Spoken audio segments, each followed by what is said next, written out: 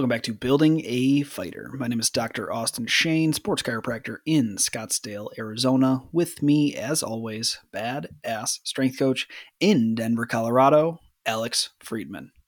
Today, we're going to be talking about the difference between looking at science, looking at artistry, looking at your athlete in general, and figuring out what's best for them, and trying to combine the lenses of the scientific aspect of looking at research with how does that athlete already move in the first place, and what's the best thing for them? So, Alex, this is a topic that we disagree on, not always, but for some of the parts.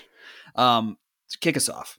This is a topic that I was annoying Austin about right before this podcast, so now we get to debate it live. So Here we go. We'll take it to the audience. Really what started this argument is Austin claims a lot of research-based and scientific-driven evidence of biomechanically efficient movement, making an athlete better.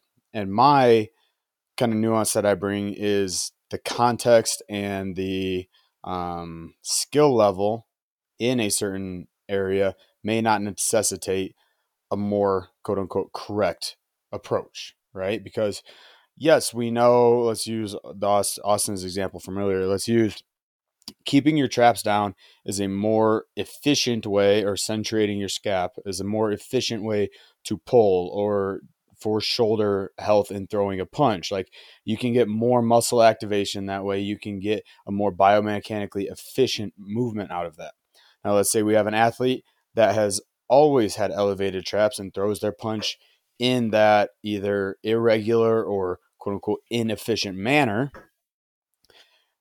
And depending, like I said, on the context and timing of this, fixing that issue should not be a priority or would actually create a decrement to performance, right? And so even if you do it well, even if you implement the exact right steps of let's fix your shoulder movement, let's make it more biomechanically efficient, let's get more strength and power out of it, etc., I still think given an athlete's lived experiences and given an athlete's adherence to their own technique and style, they could, in fact, be worse off, even though they're more textbook or technically accurate.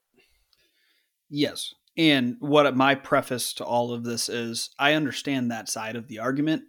People are born with, like we talk about it all the time with my wrestling. I'm not a textbook wrestler. I do things differently. Sure. But where I come at with this argument and where I see it fall apart a lot, like I equate this type of argument to like pain science.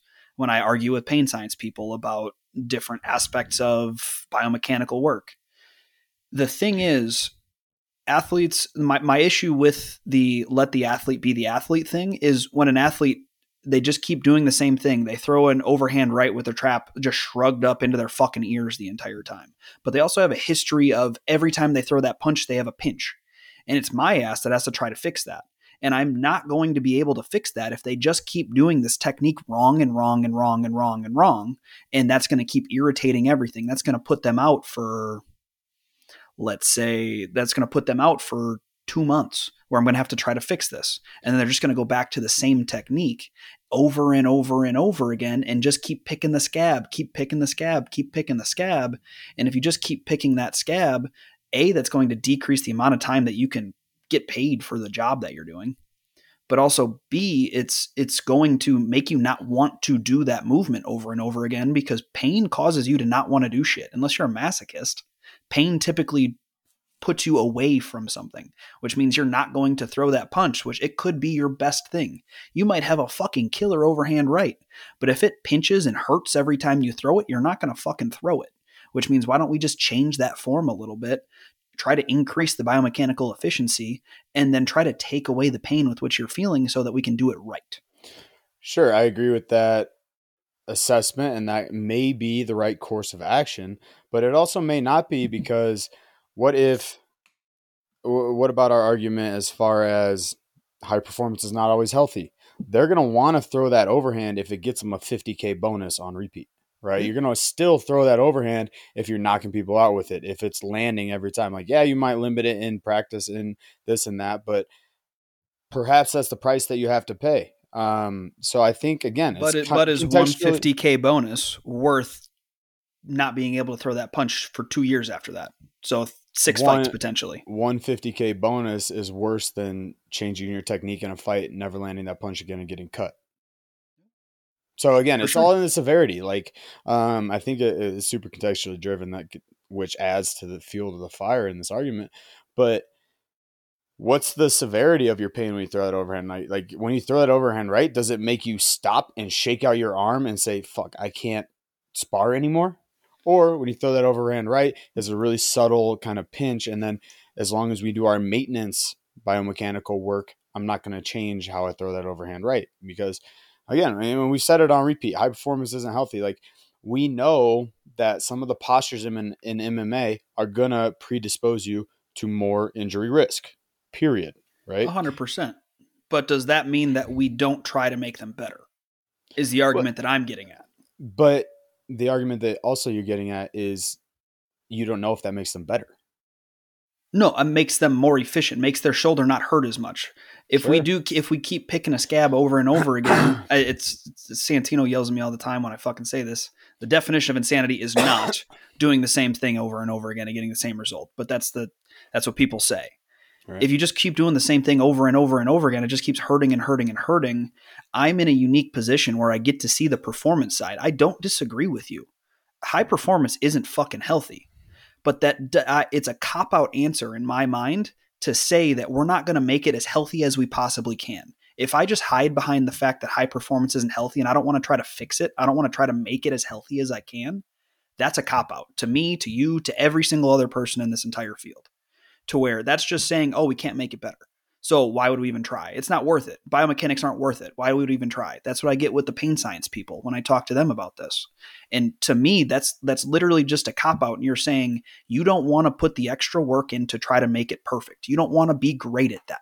And I'm not saying you, obviously, because I'm talking to you. But I'm saying the people I talk to about this typically, that's what I think in my head when they say that type of thing. Because it sounds like they're not trying to get better or fix a problem. Right, but I think that's also extrapolating my position to the end game, right? I'm not saying that we should never try and change a biomechanically inefficient movement. I'm not saying we shouldn't try and make your training phase or your exercise technique or even tactical technique more efficient. I'm not saying that's always the case. I'm saying there's room for error in both senses. There should be times where we address the biomechanically inefficient movement, change the technique, and that's genuinely going to make the athlete better, right? Mm-hmm. Like this is the art of coaching to me. This is the non-scientific part that you have to observe, analyze, and then action as a coach. Is this change worth the risk of the success we've already had? And sometimes it is, sometimes it isn't. I am firmly against the idea that it is always in the athlete's benefit. It is not always in the athlete's benefit. That's 100% true. That's correct. Yeah. Right. And so again, I'm not saying that we should always why does biomechanics matter? I'm not saying we should throw the baby out with the bathwater. I'm saying that you have to go from a case by case, a context by context basis, and really analyze what you're doing to that athlete. Because again, in my experience, I've met a ton of coaches that are super gung-ho. We're going to change all this. We're going to reinvent the wheel, and it makes them worse. Your athletes are worse off from it, yeah. And that's, I feel the benefit that I've gained from a strength and conditioning sense in being so heavily invested in the technical and tactical game of my fighters. Mm-hmm. I learn what is their pacing in their fight, what is their best weapons, and how do we lean into their superpower, not handcuff them. Right. Mm-hmm. And I'll even do it in a live session where my athlete is not, let's say trap bar deadlifting the exact biomechanically perfect way, but he's hitting his numbers on a gym where there's relatively low injury risk. He's gaining confidence from this session. And that is more important than me saying, hey, let's fix that posture. That's kind of good, but let's do this. And then now we change his posture. Now he's not hitting the numbers on the gym where now he's getting that stimulus of a negative reaction. Now he's not as confident. Yeah, no, for sure. Again, those are small details, sure, but it's a risk reward. It's a pros cons that you're constantly having to weigh in your head. And again, there's ways to do both. There's ways to meet in the middle on that, but again, I have a hard time saying that the change is always necessary. Yeah, I think what you said earlier is 100% accurate. Context is everything. Right. There's no reason with 5 weeks left in a fight camp to try to change the way an athlete throws an overhand right. That's not going to fucking happen. There's no way that an elite trained athlete in 5 weeks can learn a new motor pattern in that amount of time. Yeah. But that's called being that. That doesn't mean you don't try to do it over the course of a long-term situation. I'm looking in the long term. Like you said, I'm looking at the end game. Everything I think about is end game. How can I make this athlete the best they possibly can by the time I'm done working with them, or by the time they are done fighting or done playing football or done with whatever their sport is? And then, so with that, I want to make sure that they're trying to do things as best as they can to fit their athlete profile. Some people, like one of my athletes, biomechanics get thrown out the window with anatomical variance. One of my athletes has a legitimately flat lumbar spine. Doesn't have any lordotic curve in the lumbar spine. So I have to modify everything I have him do in order to be based around that. Biomechanics get thrown out the window. I have to adapt on the fly. The same thing applies with his sport training. It needs to be adapted on the fly. But that doesn't mean that I don't try to find what works best for his body. That doesn't mean I don't try to find what works best. And I think that's what the main argument that I have with people, like when I talk about this stuff, is you have to try to do what's best for the athlete.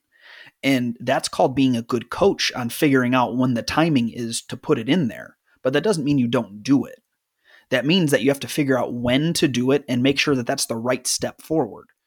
If that athlete doesn't have shoulder pain and they're shrugging their shoulder up as they're going, there's no injury risk, or there's no previous history of injury, there's no anything involved, there's no pinching in the AC joint, whatever, then I don't necessarily need to change that. I can try to just train them, hey, let's centrate the scap as they're training. It's not as glaring of an issue.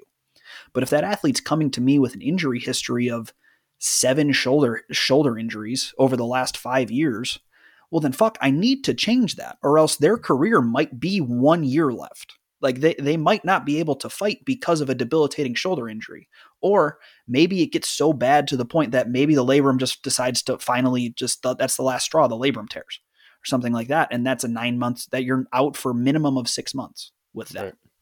Right. Like it's a weird thing where I have this internal struggle in my head all the time, but it literally just comes down to you have to know your athlete and you have to just put in the extra effort of I need to try to make that athlete the best they possibly can in front of me, knowing that they're never going to be perfect, but I need to try to do what's best for them. And I can't just say, oh, high performance isn't healthy. I'm not going to fix that. And I'm also on the opposite end of the spectrum. I can't make them perfect. No matter what, nobody's going to be perfect. You have to be perfect for your body type. And that comes down to being a good coach, which you and I am, to figure out what's best for that athlete in front of me. Yeah, exactly. And I mean, I think you're simply changing the context and then figuring out the best way forward, or you're analyzing what context is in front of you and then analyze the best way forward. So I agree with you on the injury history part. And then I agree with you too on the context and the timing part.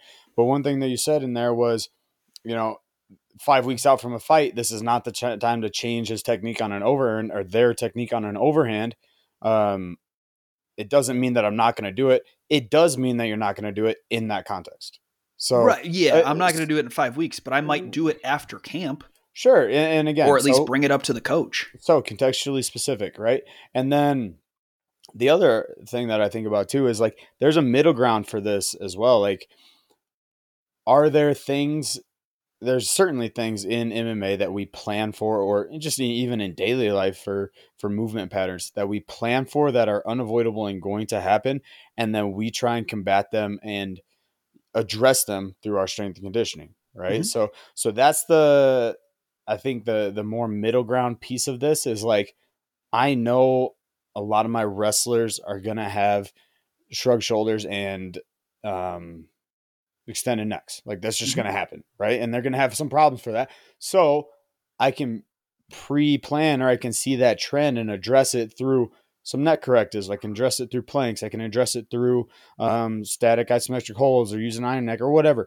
I can plan for that ahead of time, even if I'm not going to change how they technically perform at their sport too. So I think there are some non-negotiables. It's just, I think we're arguing a lot in the gray area. Like, what do you do? And then I think we're also kind of cherry picking when we're right versus when the other person is right too. But there's middle ground and then there's two extremes. And same thing we always say, you can't sell out for this exclusive methodology of thinking. Right. I can't, you literally just said, I can't perfect everybody. I can't try and make everybody move super pretty. Some people do, some athletes do. And a lot of people, it's again, great it when looks they do. impressive. It looks impressive and maybe they're just have that genetically in them. But at the same time, I can't, just throw biomechanics out the window and say none of it matters. Yeah. I think currently in our state of, exercise and our state of supporting roles in sports performance, we're a little too heavy handed on the textbook exercise demonstration and execution. I think there is a lot more room for variance in the things that you were saying and creative type of movement patterns, or even a little bit more sports specific work.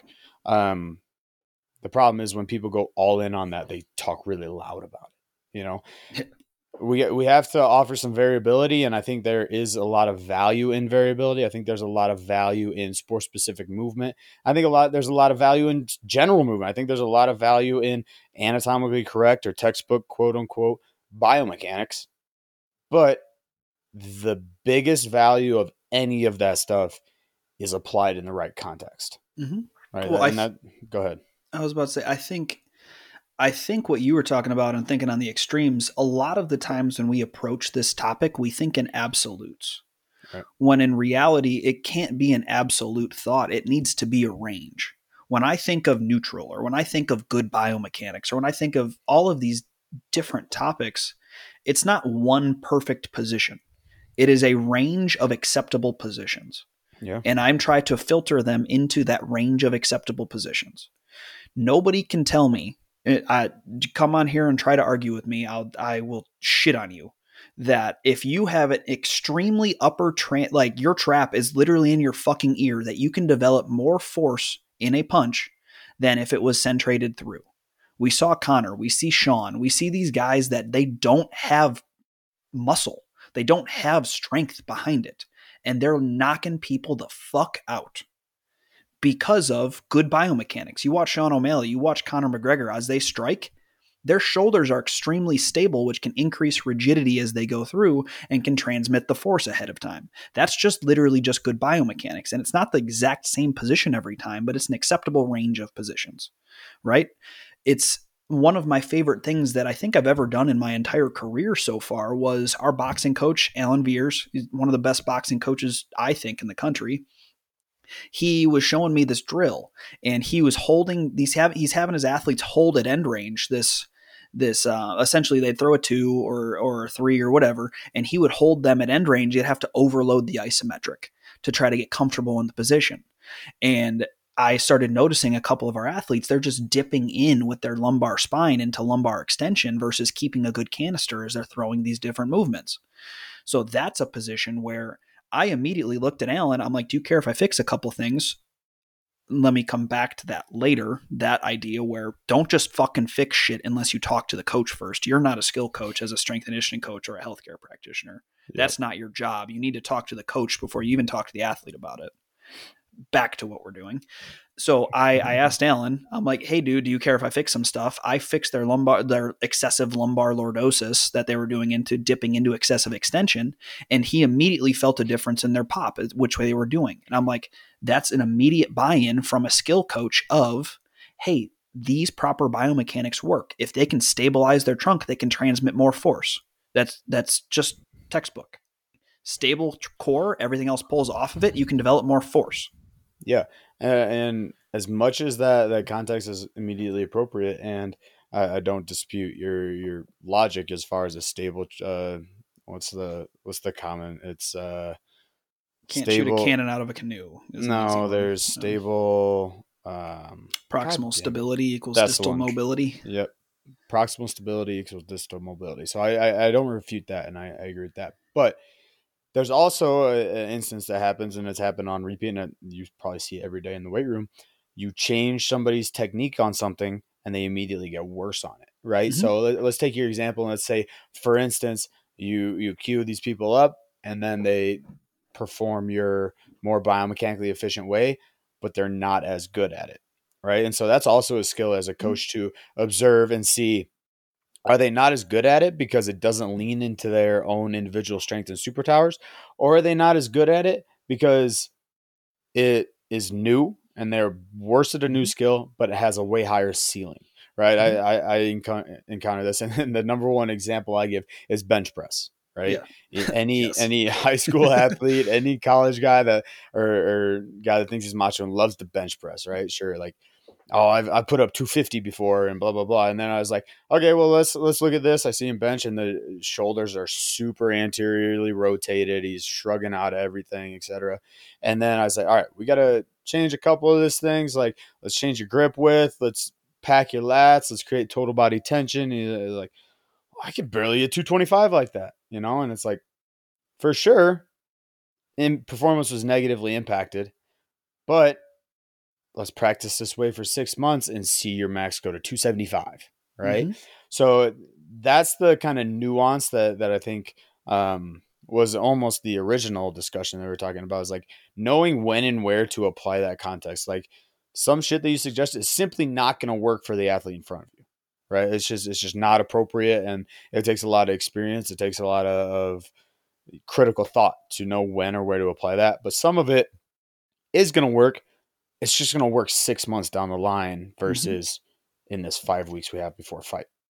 It's delayed gratification, which is one of the hardest things to sell to an athlete. Yeah. Right. Like, and it's honestly one of the hardest part about my job. I'm sure it's one of the hardest part about your job, where, hey, I'm going to fix something right now and I need you to trust me. And you might not. And there's going to be bumps up and down the road, and you're going to have bad days where, like, if I'm fixing your deadlift, hey, sometimes I'm not going to let you deadlift more than 225 when you were hitting 330 before. Sometimes I just won't let you do it, but you have a history of lumbar disc path and radiating pain into your ass.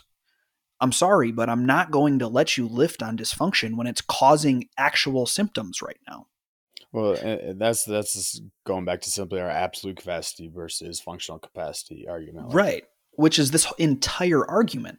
That's why, like, I equate the argument we're having to functional capacity just versus absolute capacity. Absolute capacity in a movement skill or a movement learning standpoint is just let the athlete's the athlete. They're just going to do things. Why are we even coaching them if that's what we believe? Honestly, that's what I think. With the people that say that, I'm like, then why do we have coaches in the first place? Why do coaches exist? Like, it's very meta to think about, but if the athletes, if they're fine no matter what, then aren't we just wasted money? Yeah. Or we can think about the functional capacity of, there are things that we know for the vast majority of people are going to be better than other things. I'm a statistics guy. I'm going to play the numbers. If we keep the same exact example, if I have a centrated shoulder blade versus a upwardly translated or a decentrated shoulder blade, I know one for the vast majority of people is going to lead to better outcomes than others. It's on me to figure out, is this person the vast majority of people, or is this one an outlier that I need to let them do you? I need to let them be a show pony and do their thing, which that's just called being a good coach. Right. And then let's isolate that point even more. Like, that's the skill of being a great coach, right? Like, you're not a great coach because you know the technique. You're not a great coach because that's the you have bare all the minimum certifications. You're not exactly. You're not a great coach because you work hard. Like, I see that one in strength and conditioning all the fucking time. You're not a great coach because you open the facility at 5 and close it at 9. Yeah. That doesn't make you a great coach, and it probably doesn't make you a good person, but besides the fact. But I digress. Right? The great part comes in how and when do you apply it. Like, we've talked about this with continuing education. We've talked about this with tools in your tool belt. We've talked about this. And I think now we're finally having a skill and technical, tactical, or in a discussion about this, right?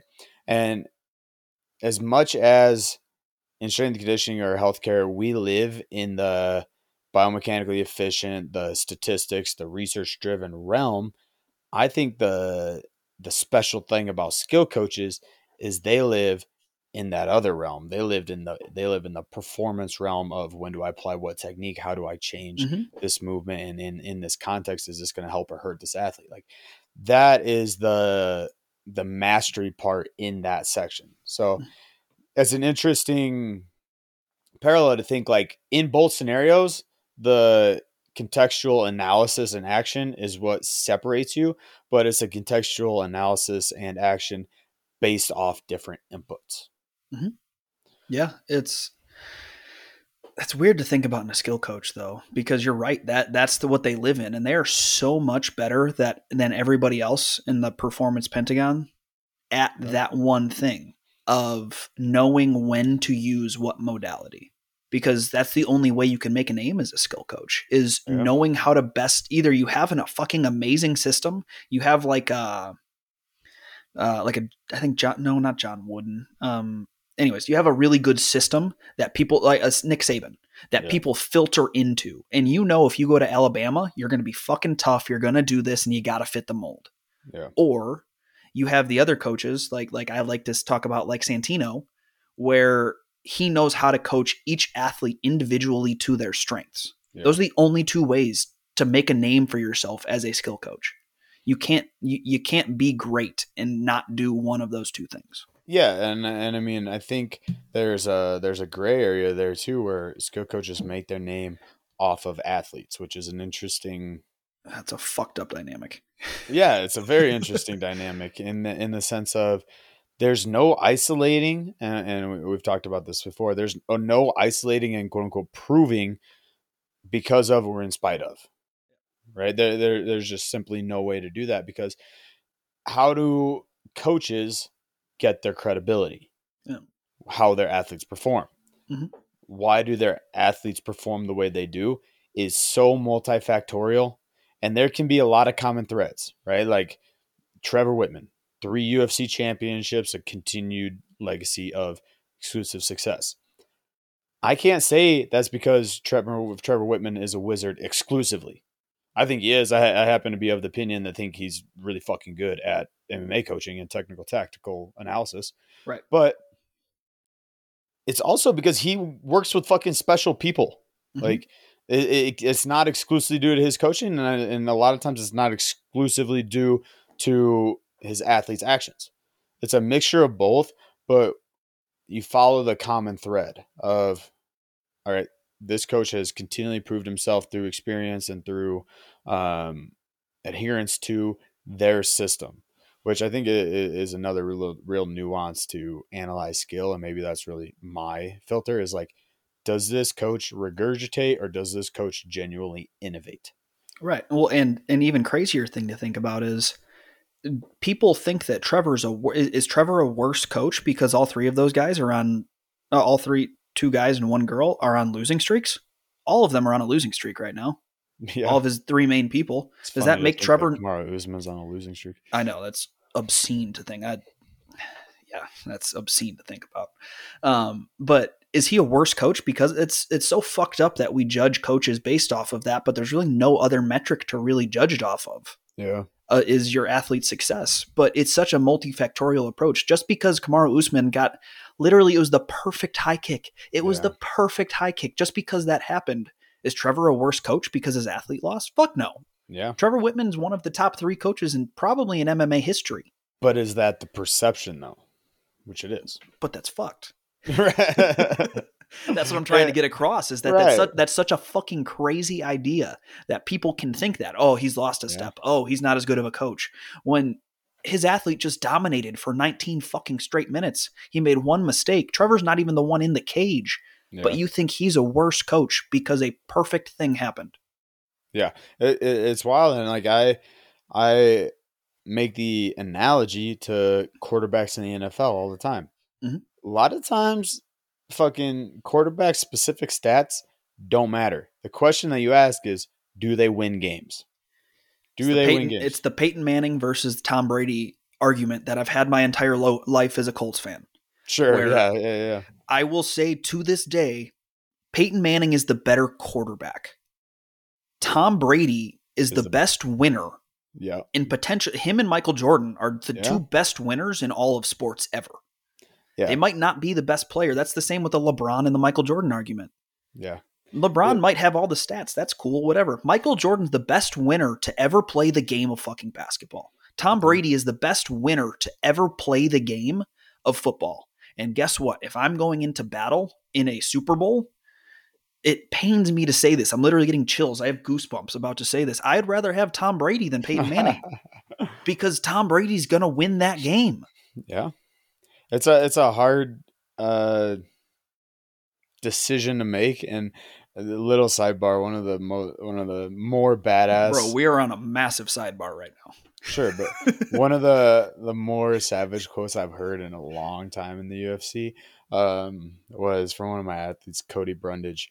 After he had his most recent knockout, he got on the mic and he's like, "Man, there was all this smack talk about he's just a wrestler, he's just that." He's like, "No, motherfucker, I'm just a winner."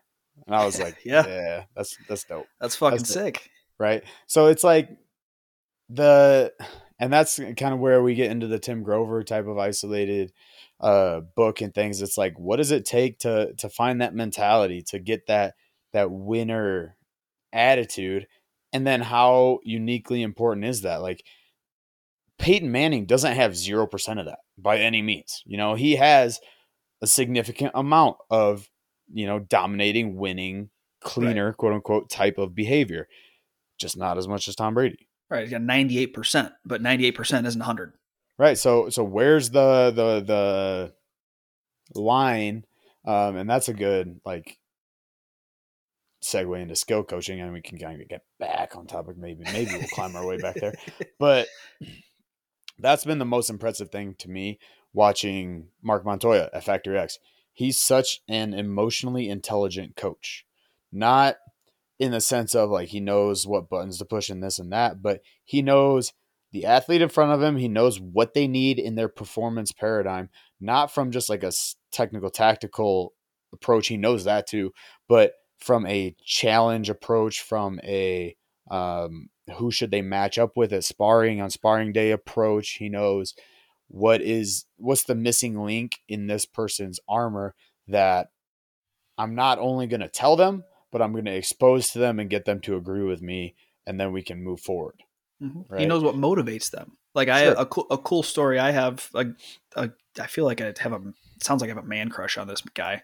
Santino's just a good dude, but he referred me over an athlete. This was, I think, my first year in what I was doing in Warrior Sports Wellness, referred me over an athlete, and he point blank said, he sat me down. He's like, you can't coach this athlete like you coach other athletes. Like, they need positive reinforcement. You can't be negative. I've done that multiple times. I've found out through the ringer, the only way to motivate them is to be positive. You can't, you can pick out the different small points and nitpick them a little bit. But if you're just yelling at them and shouting at them or telling them they're wrong, they're going to turn off. And if you want them to turn off and not want to train with you, then do that. But if you want them to succeed, if you want them to get better, if you want to build a good relationship, you have to be positive with this athlete. And he's never said that to me before, but for him to know that and to understand that concept, it was like a light bulb in my head. I'm like, oh, I'm not the only one that thinks about this shit. This is what good people should think about. This is what you need to do to be successful, is to understand what motivates your athletes, understand what gets them going, understand how they learn too, which is another thing we could talk about. Is we're talking about biomechanical efficiency and motor learning. How does your athlete learn? Like, are they going to listen to you? Are they a visual learner? Do you need to be kinesthetic with them? There's so many different ways, and it doesn't just come down to taking a test and figuring it out right there. It comes from making a relationship and really trusting that athlete and having a relationship back and forth of, this is what I know is best for this athlete, because my only goal right now is to make that person as best as they possibly can, which it sounds like Mark fucking crushes. No, he does a really good job of that. But then, we can go back to a couple podcasts ago, we ranked our most important training paradigm factors, right? And both of us was confidence, number one, right? So not only do I need to know what they need physically and how to supply that or address that, but how can I do that in a way that instills confidence confidence in their own preparation, confidence in my ability to get them where they need to go, confidence in their ability to adhere and trust the training process. Like, there's so many different avenues to that. And I mean, one of the smallest and probably most insignificant things we can do for an athlete, and as far as confidence or as far as trusting training process, is change our exercise selection, right? Like, that's why I'm a really big fan of some of the things we do. Like, if we have a group of MMA athletes in front of us, we give them squat choice, right? Mm-hmm. You can front squat, you can back squat, you can goblet squat, you can trap bar squat, you can choose any modality, the one that makes you feel fucking good. Right. Mm-hmm. And like, obviously within parameters of don't fucking hurt yourself or whatever. But we had an athlete a while back that, like, again, as much as I won't say a bore, because I like performing them and I think they can be done well, but back squats, as long as I don't think back squats are super appropriate for the MMA athlete, we had somebody that literally fed off how well he did in his back squats. That was going to determine the rest of his training week. Right. So I'm going to add fuel to that fire. I'm going to give him that leeway, and we're going to nail that movement so that he can trust the training process. He can build more confidence in his own abilities. He can build more confidence in our training approach, right? So that's an interesting point as far as, I guess, modeling your training approach towards the athlete. Yeah, no, I just had an athlete recently. That's how, when you talk about back squats, that's how I feel about cleans. You know that. Yep. I just had an athlete come up to me. He was an ex-college football player, big dude. He's like, I feel like I can finally, his words were, I feel like I can finally do it. I've never felt like I could do it right. I've never felt stronger than when I was cleaning that weight. I just knew I was doing it wrong. Can we focus on cleans? Yeah. I've never had anybody ever ask me that outside of my football players. I'm like, oh, you just said the magic words. Now I get to actually teach the thing that I always get, like, people tell me, oh, you need to do cleans. You need to do cleans. Now I actually have a reason to fucking do it because it makes sense. That athlete wants to do it, and they just identified it as their superpower. Right. Let's fucking lock that shit down and make them feel like Superman. The costs, the potential costs, outweigh almost everything outside of them potentially hurting themselves, like doing right form, if that's going to make them feel the best they possibly can, because they're going to walk into the ring or the cage like their shit don't stink, and they're going to go out there looking for blood. For sure, but what eliminates a lot of that potential injury risk or the technical downside of that is the humility of which they came to you with it, right? Like 100%. Right? Like, hey, I've never felt better than when I'm cleaning really heavy or when I've done it well. Can you help me lock this shit down, right? It's like, that's again, a mature approach. I'm not saying like I can clean a fucking lot. I feel best when I clean. Let me clean. Right. That's a different approach, right? That's a conversation that needs to be had versus an athlete coming to you saying, hey, can we work on this? Because I know that you know, and you can get me better at this, but I also know that I'm not where I need to be with it. Right. So I think that's the nuance, or that's the point that really makes it accessible for that athlete, the person. There's an interesting other side of that story too, where it's like, you can't just give in to your athletes' every whims and wish. That's right? true. Like, yeah, that happens too much. Right. I can't tell you how many MMA athletes I that just want to come and bodybuild. They want to look good. They want to only use the Proteus, or not the Proteus. I actually like. I don't dislike the Proteus, but the Fit Lights. All they want to do is touch the Fit Lights, and that's what's going to make them win their fight. Right. Right. Like there's a fine line there of like, all right, we're not just trying to look like Gordon Ryan. That's not our training plan. You know, like. Right, and you're not going to look like him without some sauce anyway. But that's true. Yeah. So, no other thought on that, dude. That you're just thrown off. Thought about Gordon Ryan, like, oh, that's a big dude. I do have to admit that I've looked at more pictures of Gordon Ryan than are necessary. But yeah, he's a big old fucking dude. He's the best grappler to have ever walked this planet. Yeah. But hey, if you want to learn how to actually like train outside of bodybuilding, hit up Building a Fighter. Yeah, we got you. We got the high performance shtick. Let's go. Yeah.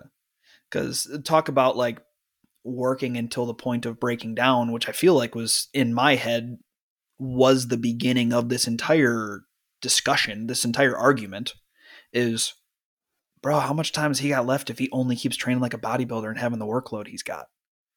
I don't know. Unless he just keeps taking all of the different Mexican supplements. Like, how can your tendon health like withstand that? How can your ligaments withstand that? How can your joints withstand that from the stress that he puts on top of it? Yeah, and that's the Tiger Woods scenario, right? Like Tiger Woods was the fucking GOAT until he wasn't. Wasn't. He's still the fucking GOAT. He's just not on top of the world right now. He's the greatest golfer to ever play the game. Sure. I will say, in a non-contact sport, name somebody else that was more feared than Tiger Woods. Sure, that gets into a different argument like that. Does that make you go? But he's not at the top anymore, right? Where most golf athletes at his age are in their prime. Mm-hmm. You know, so it's like, yes, he accomplished a lot while he was young, and I think he accomplished a lot because he was young, and he had crazy training regimens and this and that, and he attacked golf like a lot of other professional athletes attack their contact sport. But what is the, physical, emotional cost to all of that? And like he's the shining personal the shining example of self-implosion, right? Yeah. So we'll see. We'll see. I'm curious to see where the training 7 days a week, no fucking days off, Gordon Ryan experience leads us, which I agree with the little self-regulation that he does. And sure, I think this can be our final point because we're branching. But the other thing that I fucking have is watching on Instagram and how much he's traveling. I was like, are you rolling every fucking day doing all of that shit too? Like, I think he stopped rolling 7 days a week since ADCC. Because I saw a post, he went on his first vacation in like 6 years or some shit like that. No, well, whatever. I don't need to know every detail about Gordon Ryan's life, even though. But it is a worthwhile point to talk about because that was my post today on Building a Fighter, was not every practice has to be 100%. You talked about he trains 7 days a week. You can train 7 days a week if 3 of those days are at a 3 out of 10 and you're just doing technique a little bit. Yeah. That's auto-regulation and you can be good and bad at auto-regulation. The problem is most people are really bad at it. Yeah. Yeah, that's my biggest pet peeve is somebody's like, oh, that's a 5. And they have a heart strap on. It's in the fucking red zone. I'm like, you fucking liar. Dude, I had a very proud dad moment. One of my athletes is traveling to another fight and he has a fight in, 14 days. But he's like, man, if I send you a video of the weight room or the hotel gym, can you write me something? Because if you don't write me something, I'm just going to kill myself. And I was like, thank you, man. Thank you. That is fucking a proud dad moment right there. Self-awareness on point. Right. Cool. Well, sweet. Well, I don't know what that turned into a freestyle. I don't know what we're going to title this one. I don't know what the end theme of that episode was. Be a good fucking coach, Yeah. Be better. This is going to be titled Be Better, the coaching edition. But if you guys got to get in touch with us, all of our information is in the show notes, both Instagrams and emails. We have programs available, strength and conditioning, low back pain programs. We're getting the courses out here soon to learn how to be a Building a Fighter coach. But all of that is available at buildingafighter.com. And as always, it's Dr. Austin Shane. Alex Friedman. And we are out.